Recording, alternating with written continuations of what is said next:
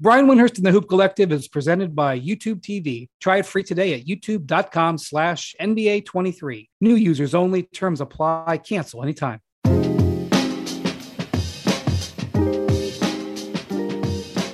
Hello and welcome to the Hoop Collective podcast. We talk about the NBA, which we're doing on Sunday evening. Joining us from New York City is Tim Bontemps. Hello, everybody. Joining us from Denver. And we've been needling him, Bontemps, about not being with the series. Now I'm home. And he's in Denver. So first time for everything. I'll be catching up with you tomorrow. It's Ban McMahon. Howdy, partners. Hey, don't feel bad. I made a pit stop at home last night. I'm sure you did. He doesn't fly. He doesn't do anything before the double-digit hours, I've learned during this finals. You want to do something with him at 9:30 in the morning, he's not showing up. Listen, the important people have their own schedule. The important people have their own schedule. I said I once got demoted from a job because I told one of the bosses I don't operate before double digits. I'm not trying to get demoted from ESPN, so don't put it out there, Wendy. All right. Joining us from Philadelphia, Pennsylvania, his new home, brand new head coach of the Philadelphia 76ers, Nick Nurse. Hello, Mr. Nurse. Hello, everybody. Great to see you. Thanks for having me on. We don't recognize you without the initials on the forehead. Tradition. No, I was out there getting a little sunshine today and sporting my new do. I don't know. Oh, wow. Do you and Wendy use the same product? It looks good. It's a do. It's the only do without a hat. It's now you know why I wear a hat. Listen, a few years ago, we had you on the podcast. Then you won the championship. A year later, we had Michael Malone on the finals podcast. And, he's on the verge of winning the championship. Maybe a year or so from now, we'll have Michael Malone back or have another coach back, and we're talking about Nick Nurse trying to get one more win for the 76ers. I like how Brian is taking credit for your title here, Nick. That's good work on his part. It's all part of the long-range plan of getting back to the title. Thanks, the Reverend, the Rev. I think Nick would say every time he's a first-year head coach with a new team, he wins a championship. That's right. That's the trend that at least in the NBA. I will say this. We've heard some of your stories over the years about coaching overseas and coaching in the G League. You've won championships all over, like at every level. But it had to be nice, you become a coaching free agent and like a whole bunch of teams wanted to talk to you. Like that must be, considering that what you had to go through to get your first NBA job, the fact that you had so many teams interested in you this time around, that can't be too bad.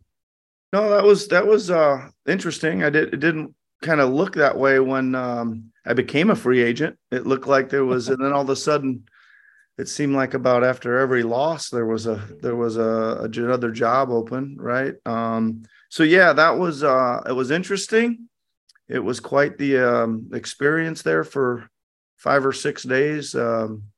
Seemed like I was in a city talking to somebody not in the city of the team. It seemed like I was in Detroit talking to Phoenix and in Miami talking to Philly. And then, it was strange kind of trying to figure it all out, but very happy with where it landed. I'm got some history with Daryl. I think the ownership here is amazing.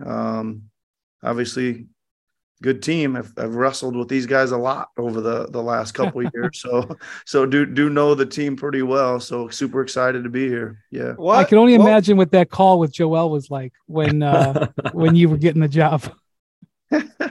Well, you know what? It was good. It was, I've had a couple, kind of maybe 2 or 3 kind of longish, I would say, meetings with him. And that whole thing, I didn't really realize how much we were going at it, kind of, in the heat of the moment. But I happened to catch a few while I was in Philly on this, sports news. And I was like, man, now I know what everybody's talking about. They were always like, I don't know what, they were very spirited, but never like, he was making valid points and I was trying to make my own valid points, back and forth with each other. And then as that went on through the years, it just kind of turned into he'd come out at the jump ball and he'd look over and glare at me and I'd glare at him and we both kind of smile and get ready to go at it again, so he's an interesting guy. Good dude. Yeah. What was that process like for you? Like you said, you were obviously bouncing around from meeting to meeting. It's almost sort of like a college recruitment tour, felt like in some ways, going from kind of one thing to the next. What was that like? Because obviously you're going into these meetings and you're talking about, you know, specific things with each of these organizations and kind of analyzing them all. Like, you know, sort of what was going through your mind as you were trying to bounce from, you know, one team to another for, you know, over the course of 4 or 5 days and analyze the different jobs and talking to different people and figuring out what you might want to do. Yeah, I would imagine it would be like, you know, the other way around when the teams are interviewing a whole bunch of people and they get it's very informative.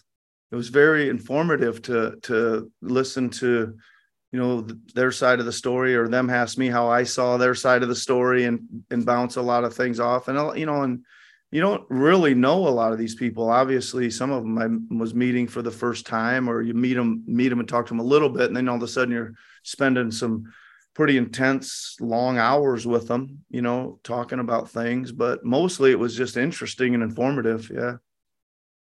So aside from you agreeing with Embiid that he doesn't get nearly enough calls now, what are the type of things that you guys are talking about? Like, do you come in there with points of emphasis of things that you know, want to work with him, you know, maybe wrinkles to the offense? Does he come in the same way? What do those discussions look like? Yeah. I mean, I think is a very good team. And I don't know where you guys kind of saw them this year, but I saw them as a team with a chance. Mm-hmm. You know, I did for sure with a chance. Right. And I felt that way as well. So I don't think this is not a transformational type job where you're like got to change. You know, I think they're very, very close, and you already kind of said it. It's probably wrinkles and tweaks and got to dig into it a little more before I figure out what some of that stuff is. But I think a lot of it's just going to be a vision of trying to get where everybody wants to go, and then a plan that aligns with that vision. You've got a busy summer, man, because so you're coaching, you're integrating with your new team. I know it's typical for a coach to have meetings face to face or on the phone with new players. You've got to assemble a staff. And then you're coaching the Canadian national team this summer in the World Cup. And you guys there's free agency as well. Free agency. I think there might be free agent in Philly. I don't remember. Draft, summer league, free agency. Yeah. It's a year, Rev, just like you, man. It's 12 months a year, man. As we hear all the time. You guys got an absolutely brutal draw in the World Cup. But you're a live team, man. You guys got a shot at this sucker. Your U16 team toe to toe all the way to the championship today. And it's you got a busy summer, Nick. Yeah. I sure do. We're working. Good question. We're working pretty hard. We're working pretty open-ended. Hard, you know. Yeah, I mean, listen, you're right. I'm trying to just prioritize it. Obviously, the short-term things, like you mentioned, I'm just about finished up seeing all the players face to face here for the Sixers. Should have that done by the end of this week. Hiring staff simultaneously. We're getting closer on that, and then obviously we'll be here for draft, putting a summer league team together, and we'll just kind of take it step by step. And as far as Canada goes, you know, we've had a lot of consistency, or, you know, we got a lot of the staff working together that we stayed together through this whole last 3-year run. And those guys are doing great as far as organizing things and getting us ready to go. And Rowan Barrett and Michael Bartlett at Team Canada are ready and fired up. Jamal Murray and Shai Gilgeous-Alexander. Now that's a backcourt. So that's not bad. I don't know if Jamal's going to play this summer, but I'll bet he's going to play next summer. And if you can get qualified for those Olympics, and look out. That's a good backcourt. there's some good guys. I think there's some great commitment. I think you're right. Jamal's going. He's going about as far as he can go this year, it looks like. So it should be a short turnaround for him, but we'll see. He's always been very committed, and it's not been easy for him, obviously, with some of the injuries and stuff. But Shai's super committed. Lou Dort, Dwight Powell, Kelly Olynyk, Big Zach is in the mix. and we're looking forward to seeing. I think Zach Edey. People don't realize Zach Edey, National College Player of the Year. Yeah, and a lot of other guys that I didn't talk about too. So there's a team there. Yeah. You obviously were, speaking of Canada, as Tim said earlier, you took over the Raptors 2018, led them to the title. And as we all know, the Raptors had a bunch of times they'd fallen short in the playoffs. And part of, I think, you taking that job was kind of, and obviously Kawhi helped with this, was sort of resetting the mindset of where the franchise could go in the postseason. Obviously, we all know that Philly has gotten to the second round, including that epic series against you guys, including this year against Boston, had a bunch of close calls in the second round to keep bumping up against the ceiling of getting out of the second round. You talked about this a little bit when you got introduced, but is part of your job to try to reframe that and have that become something for you guys to attack as a group instead of it sort of being something that's hanging over your heads, especially in a city where everybody's ready to get negative about something?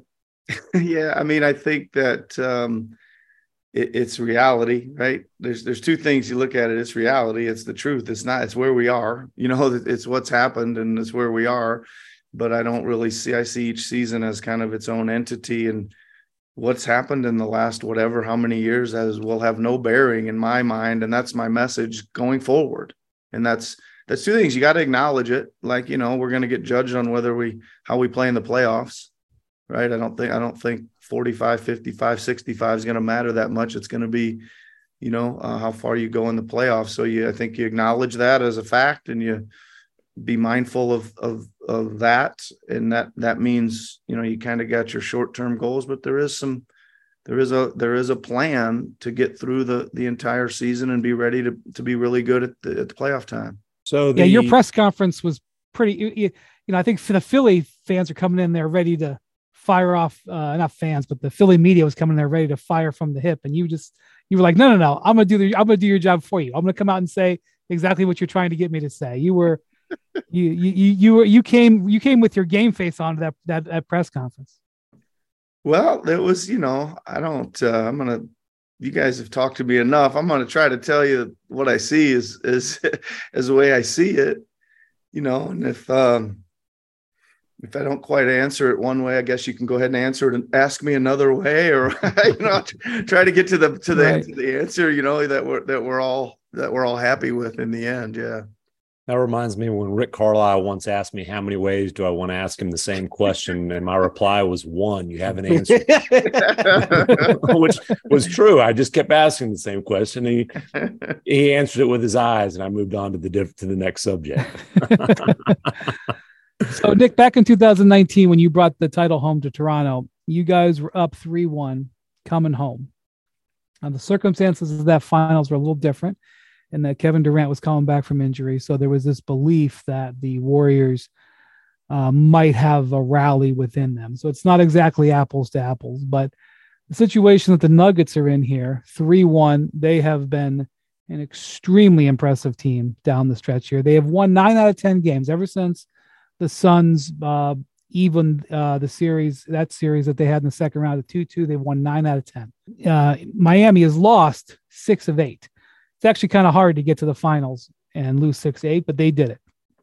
they lost 4 straight home games, which seems impossible to do as a finals team, but they've pulled it off. They played the Boston Celtics. We know that it's very possible.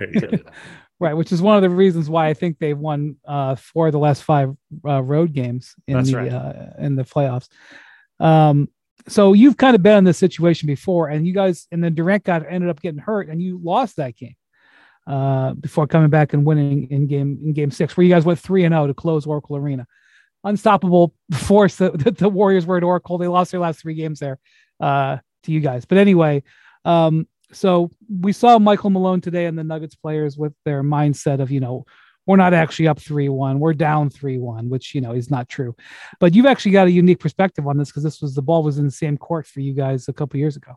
Yeah, I mean, I was thinking about that today, that you obviously playing very good. You think you got a lot of the game plan right where you want it.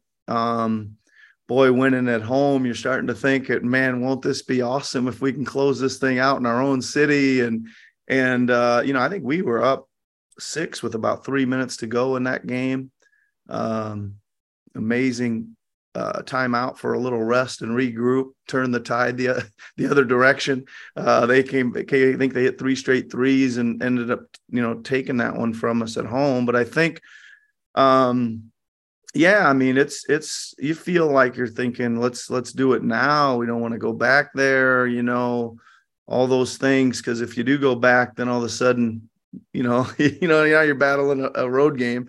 I don't know. I don't think the series is over. I know Denver's been great. I think Miami will give them everything they want tomorrow. I think that closeout game is super hard, and even no matter what it looks like as it's going down there, it can change in the last few minutes, and you can sneak out of there and go keep the series alive. I think it'll be a good game.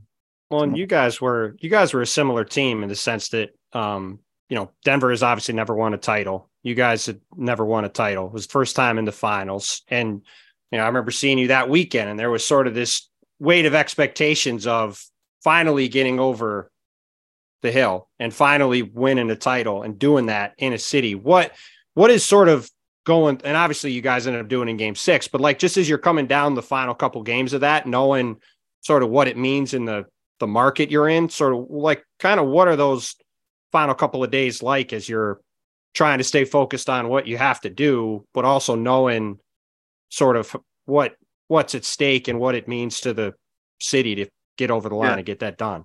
I think Coach Malone said it the other day, or maybe it was yesterday. He said something about don't turn on your TV, don't read don't get on the internet, don't let everybody tell you how great you are. I remember saying those I was doing everything humanly possible not to see anything that was being written. The only times you ever get, somebody will text you, like one of your friends will text you an article or something, you'll see the headline and you're like, stop texting me that stuff. I'm trying to stay away.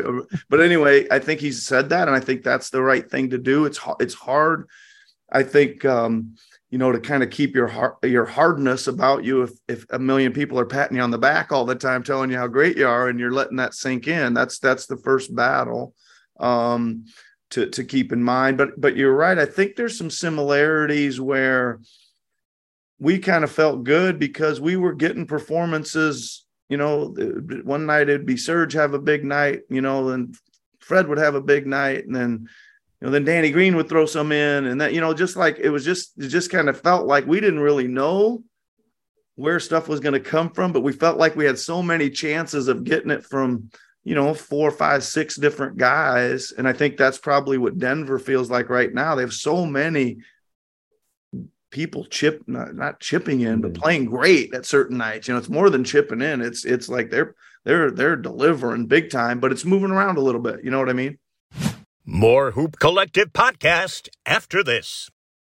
You can now stream the most MLB games on DirecTV without a satellite dish. Yes, catch the clutch hits, strikeouts, grand salamis, web gems with nothing on your roof. So who's ever up there, whether it's the roofers, Santa, birds, old-timey chimney sweeps, moody teenagers, thrill-seeking raccoons, you name it, they won't find a satellite dish. But you will find your MLB games on DirecTV. That means DirecTV is your home for baseball this season. Root with nothing on your roof. Yes, stream your team. Call 1-800-DirecTV or visit DirecTV.com. Sign up today. Claim based on total games carried on sports networks. Sports availability varies by zip code and requires choice package. For the ones who get it done, Grainger offers high-quality supplies and solutions for every industry, as well as access to product specialists who have the knowledge and experience to answer your toughest questions. Plus, their commitment to being your safety partner can help you keep your facilities safe and your people safer. Call or click Grainger.com or just stop by.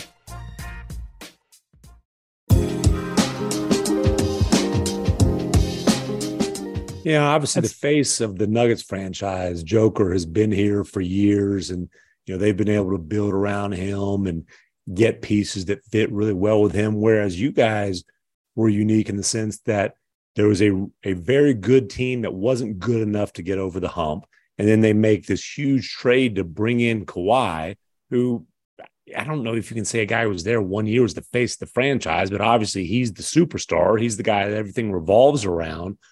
What was that dynamic like to say, okay, hey, we made this huge trade, to try to put us over the hump to have a championship team, and kind of knowing the whole time this might be a one and done type of situation? Yeah, I mean, I think that's a fair assessment. I think that even in some of my first meetings with Kawhi, it was kind of like, we're gonna go for it this year, and I don't know what's gonna happen after that. And I was like, that's cool, let's go for it this year. Let's go for it right away. And I think he certainly, just like Joker does. I mean, he certainly has a elevation effect to other people, just a confidence and a swagger that kind of permeates to others. But yeah, I mean, it didn't seem like we were just trying to do the best we could. It didn't seem like it was, oh my God, we know we only got one chance and we got it. We weren't in that. We were just like, let's look at the next game. Let's put a great game plan together. Let's try to adjust to where we think we need to. And let's really go play hard and play defense and let that carry us when things get rocky, Was there a point where you went from hoping that could be a championship team to believing that you had a championship team? Yeah, I mean, I think that, immediately when the trade was made, I was like, okay, this is like a legit chance now. I mean, right away, but you didn't know where Kawhi was. He hadn't played forever, right? So you didn't really know if that was even going to be a thing, maybe either. But yeah, I mean, it's pretty early on, right? Like, I don't remember exactly, but I think we might have went out like 13-2, and I was like, this is a really good team. This team's got a chance, like a really good chance. And, but I think thinking back even further, we got beat Orlando game 1 of round 1, and game 1 curse. Yeah, we had a little talk. After that game, and the way we played in game 2, I don't know what we ended up winning that by, but I think it was in the 30s or something, 35 or I don't know but it was a defensive performance that I hadn't seen before. And I was like, okay, now, like I told them after the game, I said, okay, if we're going to play like this, we can go as far as you guys want to go. And they just kind of kept building from there. I think when you were an assistant in Toronto, if I'm not mistaken, correct me if I'm wrong, you guys played against the Heat in the playoffs. I think that's true. 2016. First round. 2016? Yeah, anyway, what I'm trying to get to is what it's like to go up against. Second round. 7-gamer in the second round. Second round, yep. 7-gamer, right. Dwayne Wade, yep. What it's like to go up against Erik Spoelstra from a coaching standpoint in the playoffs. Because I'm talking, on the side to some of these Nuggets coaches, and they're just like, this is a bear, man. I mean, they're doing great. They're in great shape. They're 3-1, but this is a bear. Yeah, listen, I think it's a bear every time, regular season, playoffs, or whatever. Like we got a little kind of under the radar rivalry that like when our two teams line it up, man, like both squads they just get after it. I mean, and they know so it's like, I don't know, like, I can just remember things like, I don't know, we're going to start the game full court man-to-man press. We're going to start pressing before they do, or we're going to go zone before they do, or like it's an aggressive mindset that you better come with and be, like you better be ready for that and understand that. And we talk about it all the time when we're getting ready to play them. Super fun, super competitive, and he's a great coach, obviously, and he's going to do some things that are going to disrupt you, and you got to be ready for them. But it's really fun to prepare for them and get ready to play them for sure. That dynamic, the coaching staffs during a playoff series, each game ends, you kind of look down, you kind of give them a little wave, and then you turn your back and like, all right, let's go kick their ass. Like it's the interplay between the staffs. It always is that way. But just, you guys go back into your bunker and cook up what you cook up. I mean, it's always interesting to watch, I think.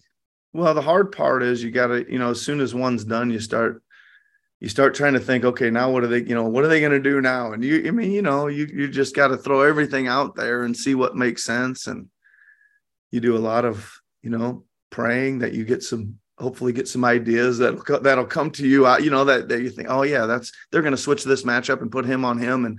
And then they do it. And you're like, oh, thank goodness that idea came from somewhere, or whatever. But it's like you do the best you can, but mostly it's when the ball goes up that you got to start seeing what they're actually doing and then what you're ready to do to combat it. And hopefully you've talked about that a little bit. By the time you get to game 5, though, is there a lot of stuff that's really left to go back and forth on at that point? Or if by the time you're 4 or 5 games in, is it largely played out in terms of back and forth? And at that point, is it more who's going to execute their stuff better at that point? Yeah, I mean, there's a lot of like I've heard you say a lot. I mean, a lot of it's going to come down to are we gonna make, if we're creating good shots, that's one thing. But at some point in a game 4 or 5, you got to make them.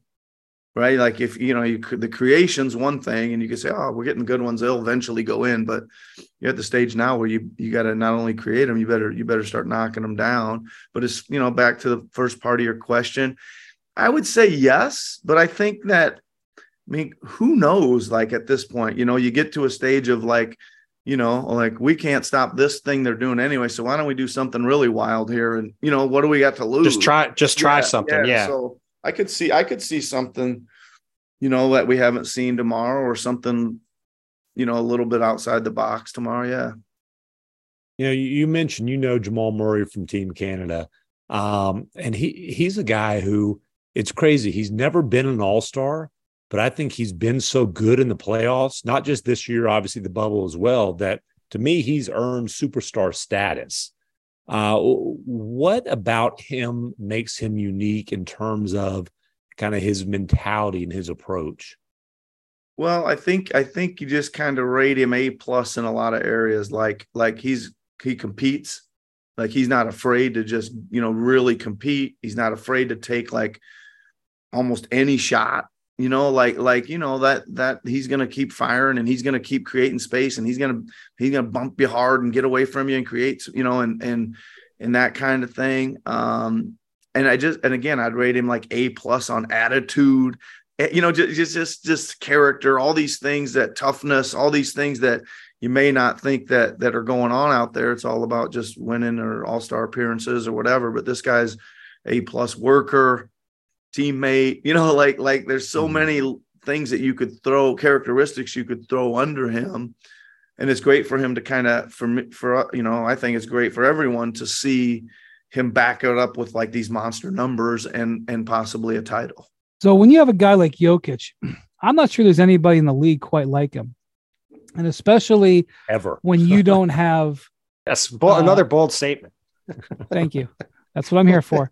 If you have a giant center to lean up against them like Joel Embiid, but they don't. And so what Spoelstra has done, what the Heat have done in this series, is they've made this series kind of about defending Murray. Like the Heat are throwing everything at him. The Nuggets are coming back. I totally understand the strategy. Like this is a series where this is a guy who's so incredibly talented that you really have a hard time slowing him down.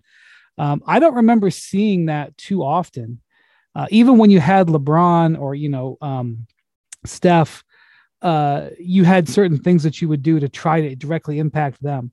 This is a finals, and correct me if you think I'm wrong, Nick, where the force that he plays with and the intelligence that he plays with and what he does is so amazing that you can't even really go at him. That's the way the Heat have played this series. Yeah, it makes it tough. I would say that I'm going to say something a little bit off the thing that really like gets discouraging, even when I'm watching here, is when he comes down the lane and he veers one way off to the right side of the rim, and they always go in. Like you finally think you've made him move it over here, and it's going way right, and somehow it's like there's a magnet in the ball. I was just going to say that. Soul crushing. Like you think, oh, that's way off, and then it bounces, and somehow it funnels in. He actually missed a couple last game, but until then, he can throw it way right one time, way to the left side of the rim, way long, and then it nestles in, and that's unbelievable. I don't know how he does that. And I've never seen that in my life. Like so many shots that look off target that somehow find their way in the bottom of the net. Some people from Philly might remember a Kawhi shot doing that. Yeah, it was a little short. It was a little short. But not too short. It wasn't too short. But hey, that's it. I said that in the press conference too. They're like, wow, the bounce of the ball sometimes really, really impacts a game and all that stuff. But just going back, there's just so much. I think the other part is he gets a lot of offensive rebound. He doesn't jump and somehow like move space and sticks that big arm up there and pulls them down. And those are discouraging too, because you're too small or too, he just moves everybody over and stands there, and you got to somehow figure out how to come flying in from somewhere else. He'll get some a lot of extra, but then he'll dump those off to somebody else for a layup or something, or an open three. He just does a lot of, those are spiritual plays. They hurt the spirit of the other team a lot, and they boost his teams, so there you go. When you were interviewing with Daryl, did you guys discuss like lobbying points for Embiid's MVP campaign, or now that he's got one, is that no longer a priority for the franchise? We did not discuss that at all. Thank you. Good question. I was going to say, did he bring out any officials analysis of officiating from 2017? Because I know he keeps those in a special folder. It's always at the ready. He's got it. He doesn't have it on a folder. He's got everything on his laptop. Whatever you just ask a question, couple clicks later, there's your answer. Yeah, right. A lot of info. Well, one thing you probably did talk about though was James Harden, and I know you said at your presser that the best argument for him to stay is that if he wants to win, it's a good place for him to be, because it's that you think you guys have a chance. Yep. I was curious, without saying too much, if you've been able to meet with him yet and what your conversation with him have been like, and assuming he is back with you guys, obviously that Embiid Harden pick and roll has been about as good a play as there's been in the league. We're talking a lot about Jamal Murray and Nikola Jokic. Mm-hmm. Those guys have been about as good as you can do in the pick and roll the last couple of years. Where do you see the combination of those two guys, and with them Tyrese Maxey, in terms of ways you can further augment what they've been able to do on the court if you can get James back this summer? Yeah. I did meet with him. Really good talk. I mean, you guys obviously know him and have talked to him quite a bit. He's an intelligent player, man. He's an intelligent player. He sees a lot in the game, and just when we talk about things, he kind of same thing, almost like he says, how'd you see it? How do you see our team, and what'd you think of the playoffs? And just kind of start talking basketball. And he's very enjoyable to talk basketball with. Like I said, very, very smart, and had a lot of experience, a lot of success. And I would say, the same thing. I mean, it is a deadly, inside-outside combination. It is a deadly pick-and-roll combination. And just what other things can we do to polish? What other areas of the offensive side can we do to polish that? Make them even more efficient, not in those kind of actions, but maybe other actions, and then, what's the best thing we can do defensively to max those guys out? Yeah. Harden I thought he had a pretty excellent year this year. If you take the standard as when he was the MVP, okay, maybe it wasn't the same, but he's older now and he's in his mid 30s. And he single-handedly won high level playoff games by himself. He didn't have the greatest finish that series, but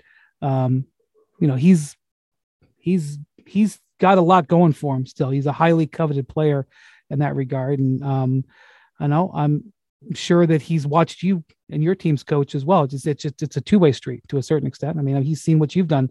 Your guards have been pretty good in Toronto. Yeah. I mean, I think I didn't answer the rest of Tim's question there too. And I think we've already talked about this too. I would say there isn't a whole lot of guys that can do some of those performances that he did in the playoffs. Right.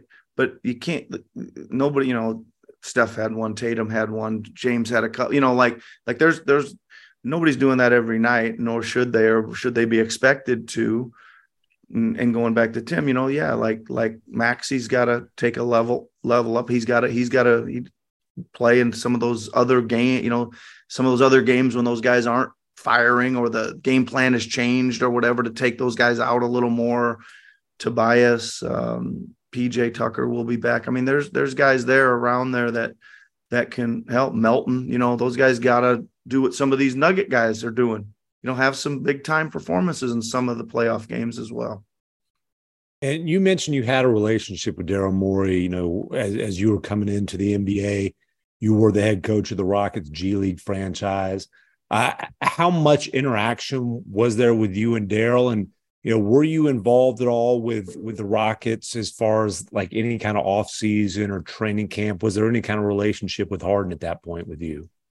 There wasn't then with Harden, but with Daryl, there was, obviously I was down in the Rio Grande Valley coaching, but when that season would end, this time of year, we'd have a lot of long days watching film, getting ready for draft picks and talking basketball. Is a lot of good learning nights for me late into the night, with those guys, just talking about players and talking about, hoops in general. So yeah, we spent quite a bit of time together in those days, 2012, 2013, I believe, something like that. That was get up and go. Like you guys played in Rio Grande Valley the way the Rockets played too, like high speed, right? That's what you believed in. Yeah, that was kind of, back in some of the, what would you say, experimental stages of that. You were the laboratory, right? Yeah. And that's part of the reason I took the job. Daryl was like, it's a laboratory down there. We're going to do, he's like, here's what we think will win. Can you find an offense that gets these kind of shots and things like that? And, we'll try to, play around with it and stuff. So yeah, it was good. Part of the reason I took the job, because I thought it'd be a huge learning coaching experience. Mm-hmm. Well, you're an experimental coach in the NBA too. You do some stuff that other teams don't do. You're not afraid. I mean, it was one thing when you played box and one in the finals. I mean, that itself was, but you'll triangle and two, you'll do some crazy stuff out there. I think that's one of the things you become known for. I don't know if you want to be known for, but that's certainly one of the things you become known for in your career.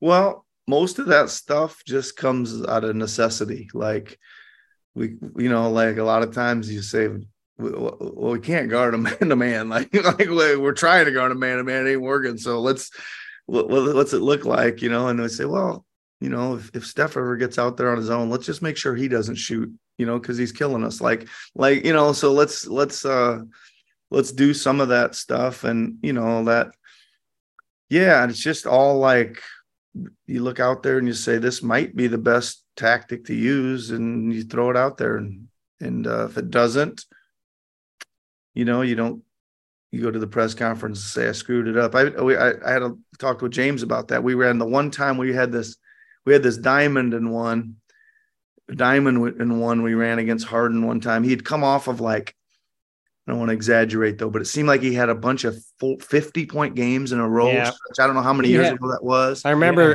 the game you're talking about. But it didn't even bother me. He shot something like from 22 to 27 free throws, like 5 games in a row. And I just this was when Daryl dubbed it the Unguardable Tour and had T-shirts printed. This is it. So Daryl loves to print T-shirts. Yeah. One of his favorite things to do.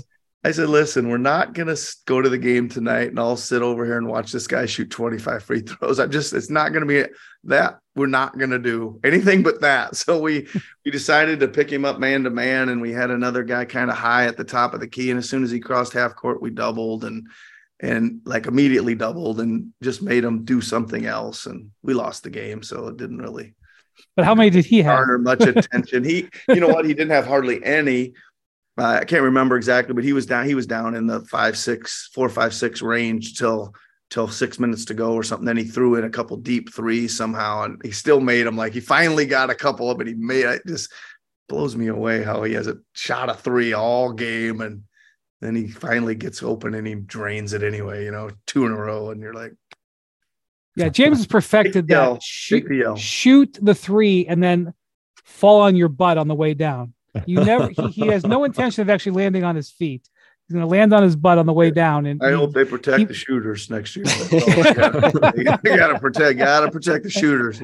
Absolutely. You know what I mean? Yeah. Absolutely. You got a couple foul shooting machines now. You've talked about it a couple of times, but you're obviously in Toronto for a decade. I mean, people listening to the pod might not know this, but you were an assistant for 5 years under Dwayne Casey, and then you were the coach for 5 years. So just what has it been like having to move again and do all this stuff again, which, I mean, you know, as Brian alluded to, and people who listen to the pod know, you've had quite the tour around the world. It's not like this is your first time changing jobs, but it's certainly been a while since you've had to go through this process. I imagine, especially now with kids and stuff, it's been interesting. Yeah. It was 10 great years there, man. Doesn't, you know, how many NBA coaches and assistant coaches text me and said, I've never been any place more than 3 or 2 or 4, or, you know, all these guys. So it was an amazing run.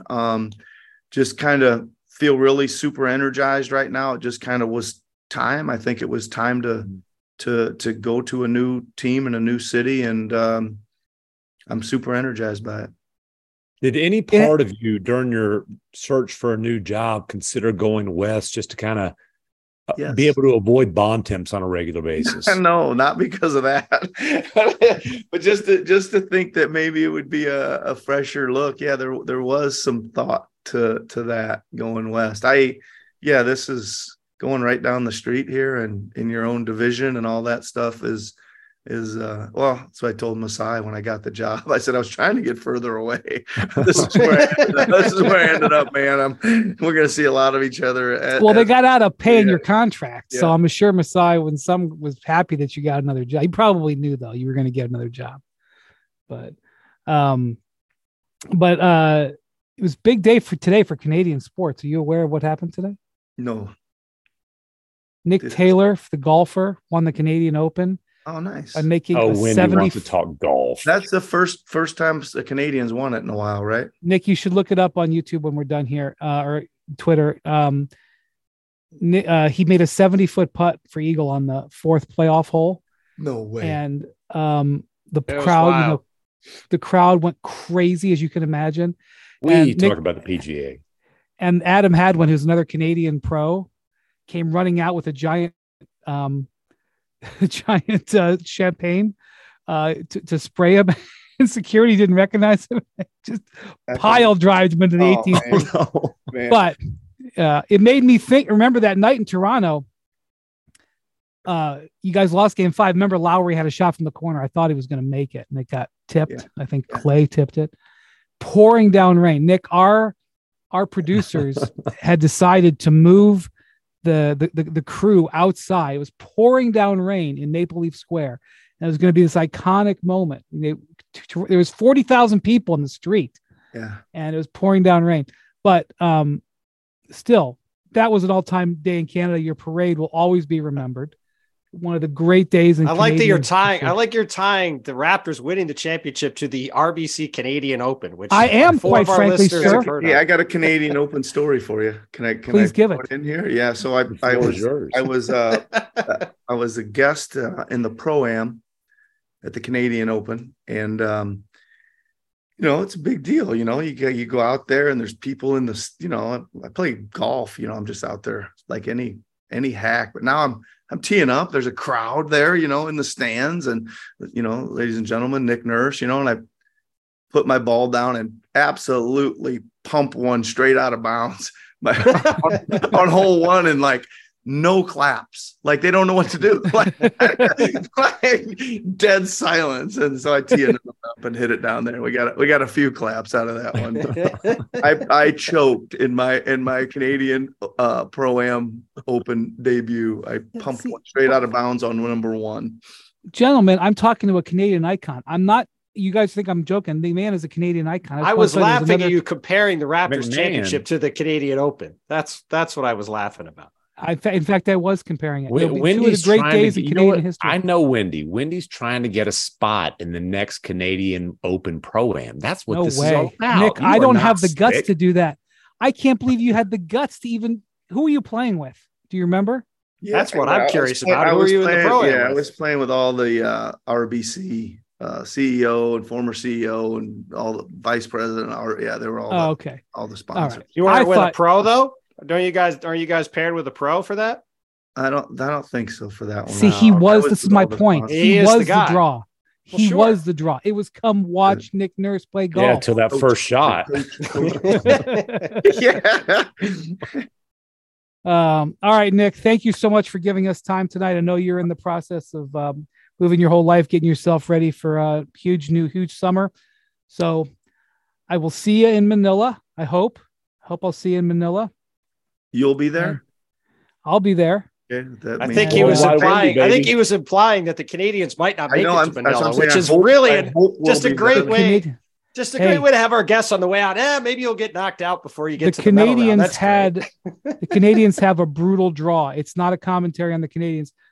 The team you're playing the French in the first game. Yep. And I will tell you that a few weeks ago when I was at the Victor Wembanyama lottery, it was all smiles in there as you can imagine. But Vincent Collet, the French national team coach, I said, "Oh, about your draw." And then his smile went away into a frown. Yeah, he's got to take on the Canadians. Yeah, there's no judgment. No judgment. If you make it to Manila, it will have been a terrific accomplishment. But you start in Jakarta, I believe. So today, Philadelphia, July, Las Vegas, August, Jakarta. Awesome. Thank you. What a blessing to be able to do all that stuff, man. Basketball is seriously great. man. I'm not going to cry like Doris Burke. It's a long way. It's a long way from the British Basketball League, huh? I was going to say you don't have to drive the bus in any of those spots, and a long way from Carroll, Iowa. Yep, that's certainly true too. Right. Yep. All right, thank you, Nick. Good Thanks, luck. guys. Awesome. More Hoop Collective podcast after this. Two guys drove to work. Neither guy wore a seatbelt. One guy got a ticket. One guy didn't. The same two guys drove home. One guy wore his seatbelt. One guy didn't. One guy made it home. The guy not wearing his seatbelt didn't. Don't risk it. Click it or ticket. Paid for by NHTSA. Now let's talk about the play of the week. The pressure to follow up Hypnotic and Cognac weighing heavily on the team. Hypnotic was in the cup, blue and ready for the play. And boom, Añejo Tequila came in with a smooth assist to Hypnotic's tropical fruit finish. Shaken, strained, poured. It was green and good. The playmaking splash shifted the tempo. Another great cocktail from the Hypnotic team. Every season is Hypnotic and Tequila season. Hypnotic Liquor, Bardstown, Kentucky, 17% alcohol by volume. Hypnotic reminds you to think wisely, drink wisely.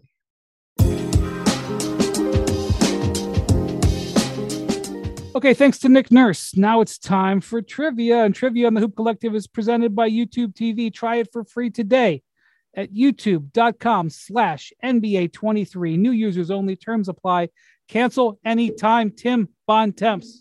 And now, to present today's trivia question, the whiz of the quiz, Tim Bontemps. So, we're a little premature with this, but Nikola Jokic, Jamal Murray, with one more win, will go down as one of the highest-scoring duos in a championship postseason of all time. They are currently averaging 56.8 points per game between the two of them. A lot. They will be among the top 5 all time. Who are the duos, the other 4 duos that are in the top 5? Okay, Steph, so KD. now, point of order. This is average. This is not total points, right? Average scoring. Steph and KD is in 2017. It would be 3rd all time behind Jokic and Murray. Okay, Shaq and Kobe. Shaq and Kobe in 2001 is 1st. Okay, so we've got. There's 2 more. LeBron and Kyrie. No. Not LeBron. Jordan Pippen. Jordan Pippen in 93 is 5th. Okay, so we've got 3. There's 1 left. All right, 1 left. You are Kareem Worthy. Nope. That was just a guess. Can you? Is it before we were born or is it after we were born? Nope. He said before or after. It can't be nope to both. No, he said before. I'm sorry. He said before. I was saying no. It's not some sort of trick question. Bob Pettit and somebody. It's not Bob Pettit and somebody. Okay, I'm just scrolling. I'll give you one more guess. He's just looking. LeBron and D Wade. LeBron was in the answer, but it's not D Wade and it's not Kyrie. So that should tell you who LeBron and AD. LeBron and AD. They were fourth. All right. Okay. So Shaq and Kobe combined average 59.8, and then Steph and KD was 56.6. LeBron and AD was 55.3, and Jordan and Scottie are 55.2. And as of now, Jokic and Murray would be second all time, which is pretty good. Yeah. It was interesting. The Nuggets are playing awesome right now. I don't know if anybody noticed. Yeah. Really well, it's funny. This series is sort of a repeat of the conference finals where the Lakers didn't play badly. The Nuggets just were better. And Miami hasn't been amazing in this series, but they haven't been awful. But Denver's just been better. Well, we went into this saying we did not think that the Heat had enough offensive firepower to be able to beat the Nuggets in series. That has certainly played out. These games have been particularly low scoring because the Heat have succeeded in making the Nuggets play in the mud, but the Nuggets make the mud look pretty. I mean, well said. And Aaron Gordon, like Joker, by his ridiculously high standards, was pretty mediocre in Game 4, right? 8 for 19. Yeah, like 23-12, 4 assists. That's like a very pedestrian Joker performance. But Aaron Gordon just was bullying guys. And look, when Gordon hits 3 threes, like, boy, those are the shots you're hoping he takes. Well, look, they won a game. Then he's just bullying guys and then cutting and catching lobs. And like, they could just beat you in so many different ways. And they are, I think, about to go 16-4 in the playoffs. And I don't want to hear anything about, well, 7 seed, 8 seed. No, this has been one of the most dominant championship runs. I think that they're about to finish off that we've seen. Well, look, they won a game where their 2 stars went 13 for 36 in Game 4, right? Yeah. And to your point about the run, and Jokic was in foul trouble, and he tweaked his ankle. It didn't look like it slowed him down, but it might have. That was the everything was there for Miami to win that game and make this series 2-2. And Jamal Murray and Aaron Gordon closed the door in the fourth quarter with Nikola Jokic sitting on the bench. And Bruce Brown. When Bruce Brown had 11 of his 21. Yep. And for Murray, who is you think of Jamal Murray, he's really, I mean, he's a point guard, but you think he's really kind of a 2 guard because Joker's their point center. You think of him as a scorer. For him to have a 12-point, 0 assist performance when the Heat basically said, we're going to do everything we can to get the ball out of his hands. And he basically says, fine, I'm going to distribute. My guys are going to light you on fire. And he's the first guy to have 4 straight 10-plus assist performances in a single finals since frickin' Magic Johnson. This is a guy who's known as a scorer. It's been pretty amazing. Yeah, I think the Heat, obviously, they're, it's not that they're not throwing everything they can. I think the Heat's game plan worked, and they still got beat. And that make somebody other than Murray and Joker beat us. And guess what? Aaron Gordon beat him, and Bruce Brown beat him. So what was happening was when they, I'm no Zach Lowe when it comes to X's and O's, but when they would run the dribble handoff, which is what the play that killed the Heat in Game 3, they doubled Murray very, very aggressively, so that Murray really couldn't do anything.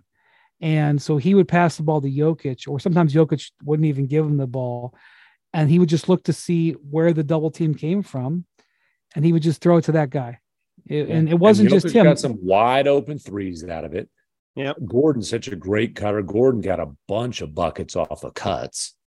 Yeah, he cut the back door for the lob that one play.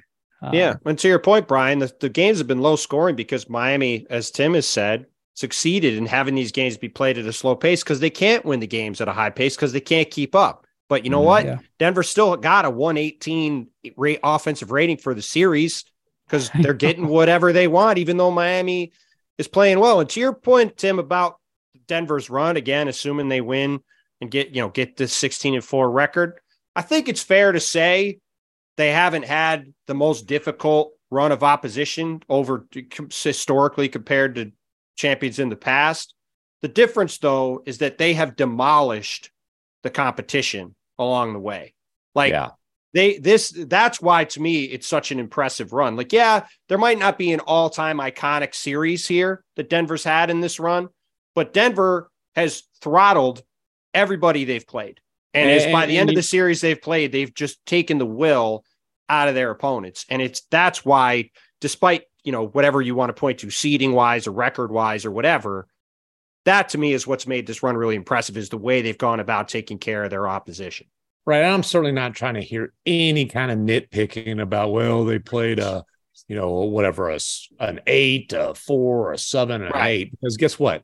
That 4 seed, when the Suns traded for Kevin Durant, pretty much the consensus, certainly Vegas, and I would say the vast majority of, media folks and whatnot, had the Suns as the distinctive favorite in the West at that point.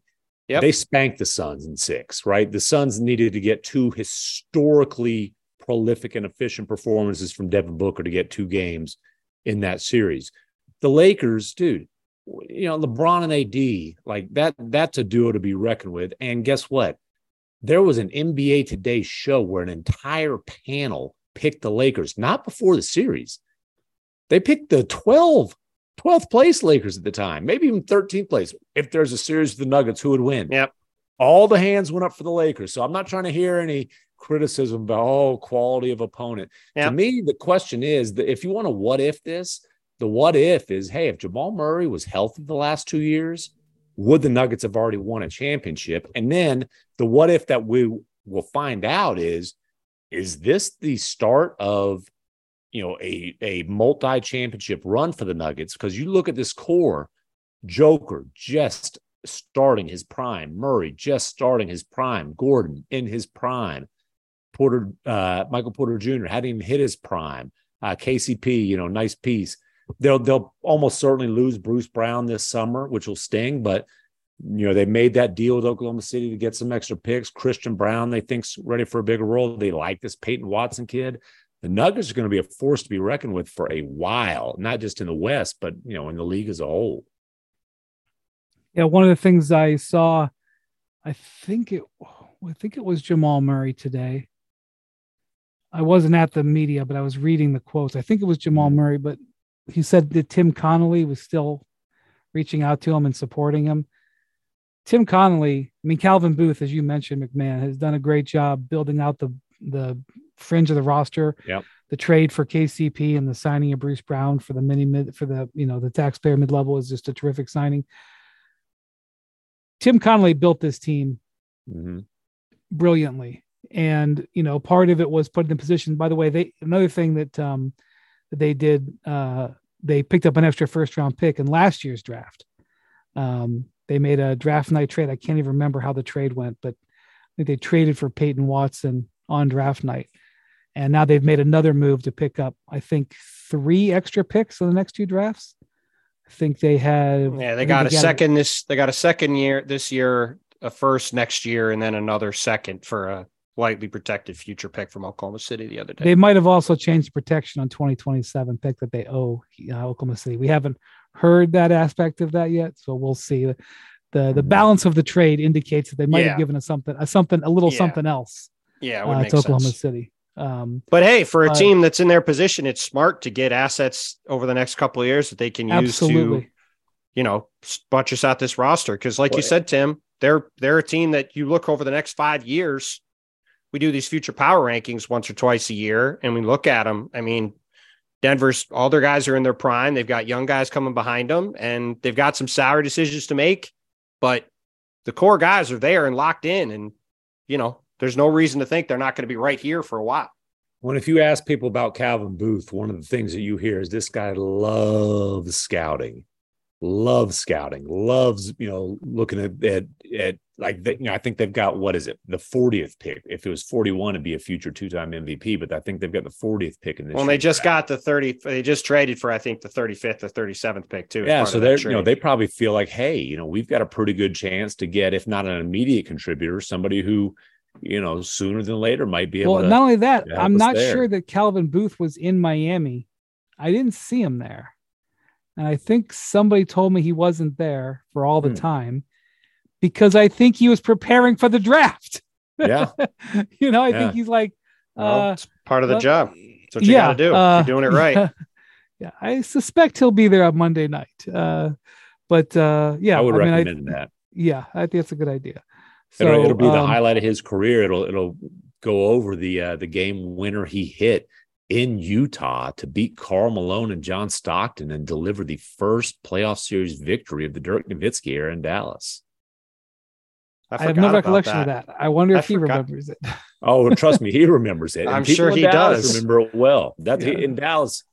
Calvin Booth obviously is now known as the general manager of the soon-to-be, I believe, champion Denver Nuggets. But in Dallas, he'll always be known for the shot that he hit. It was the Mavericks' first playoff series win in a long, long time. Because as you recall, they were awful before the arrival of Dirk. I will say this: we've said it repeatedly, and I'll say it one more time just to get it on the record before we wrap up.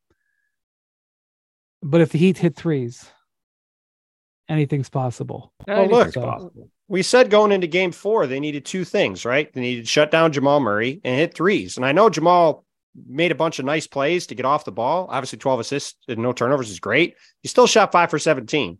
Jokic still shot 8 for 19. They lost the game because they hit 25% of their threes. Like, now again, we're talking about having to walk a really thin line here. But if we know anything about the Heat, they're not going to roll over in game 5. They might not win. And I think we all agree, we expect Denver to win, but Jimmy Butler and Bam Adebayo and Kyle Lowry and these guys and Eric Spoelstra, then they're going to be coming for bear in the game. And Denver's they had the first 4 games. There will be haymakers thrown. That's right. Denver's going to have to win the game. But, that's been the thing about this series. Well, yeah. And that's been the thing about this series from the beginning. In the earlier rounds, Miami was playing teams where they had multiple outs, right? They could play really well, and the team they were playing could shoot themselves in the foot. And Denver is just not going to do that. Well, there's a couple. I know, the Joker, a notorious stat patter. There's 2 very critical statistical developments to. Wait, I know one of them. Here. What's the second one? What's the first one? The first one's I saw you tweet about the triple-double. He needs 14 assists to get back to a triple-double average. So what's the second one? He is now averaging 9.8 assists per game. He needs, if they close it out in game 5, he needs 14 assists to average that triple-double. The second one That's for the series, right? Or is that for the playoffs? No, that's for the entire playoff run. The series, he's averaging like 8 assists per game because he had a couple of 4-assist games in the finals. Yeah. That's for the entire playoffs, which nobody has ever averaged a triple-double and won a triple-double for an entire playoffs and won a championship. I mean, this is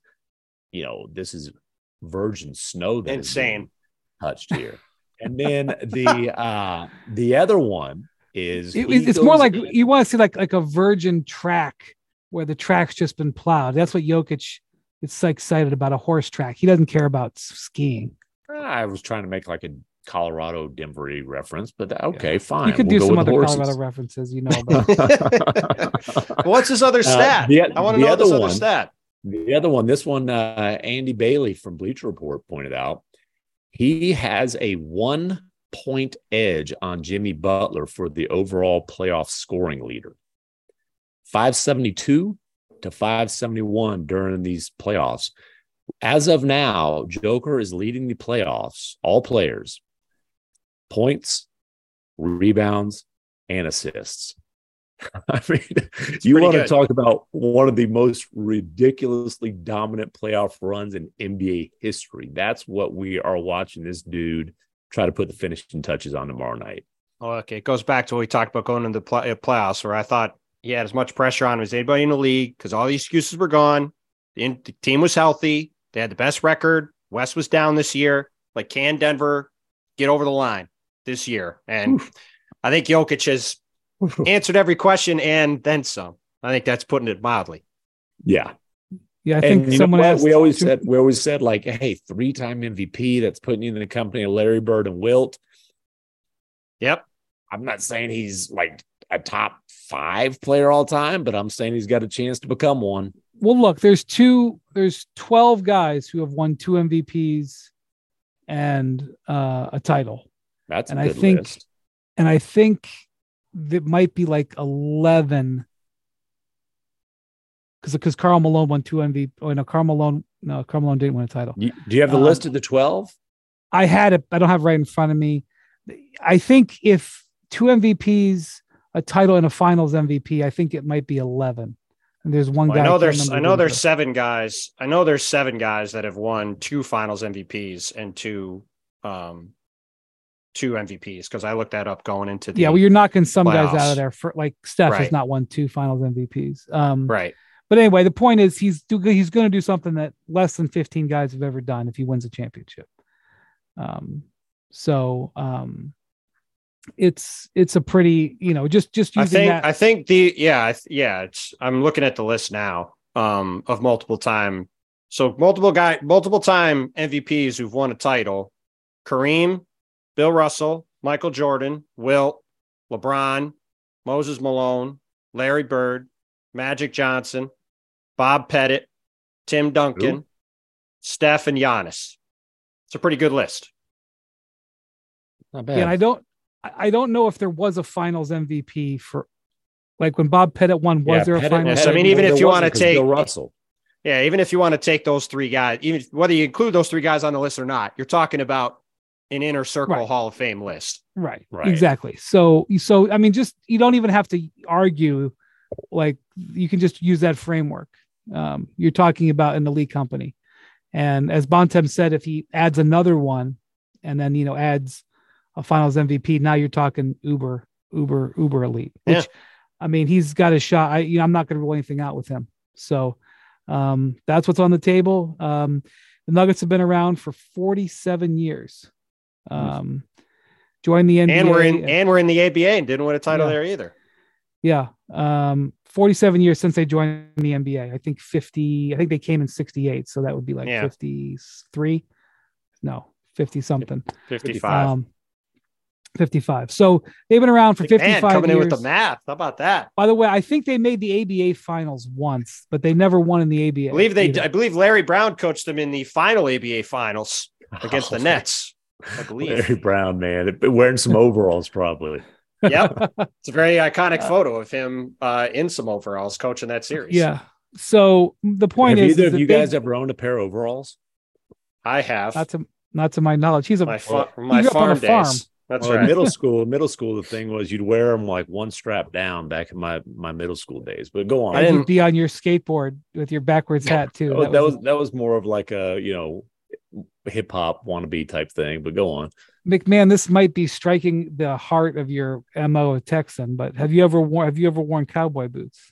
I have. I was gifted a pair of cowboy boots because of the persona that you guys have bestowed upon me in this draft. So I have a pair of cowboy boots that I've worn a handful of times.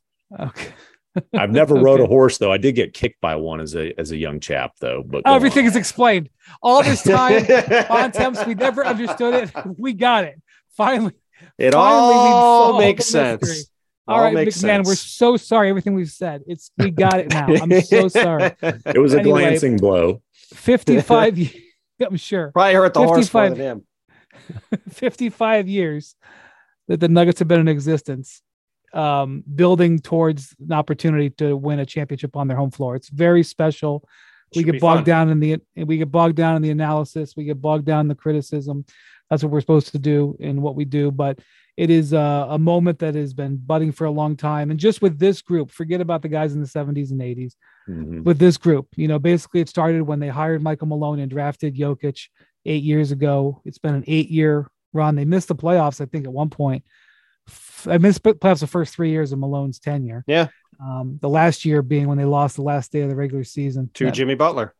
Overtime game. The year before that's when the home crowd applauded when they got eliminated from playoff contention because Russ hit the 35-footer to cap off the record-setting triple-double and 50-point performance in that crazy comeback.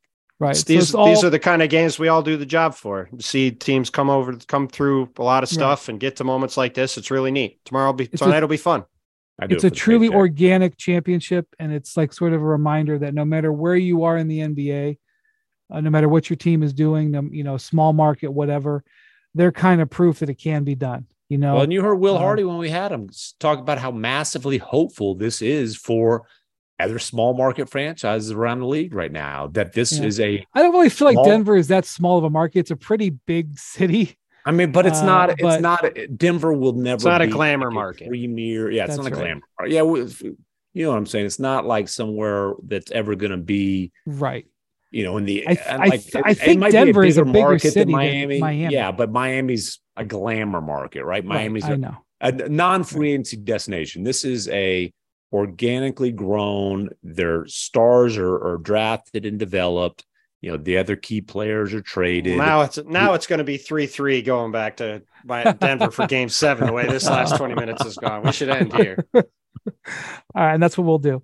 Thank you to Jackson, our producer. Thank you to our guest, special guest, Nick Nurse.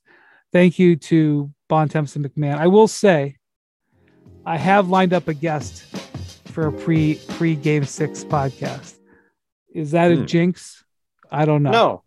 No jinx. All right. McMahon. Adios, amigos.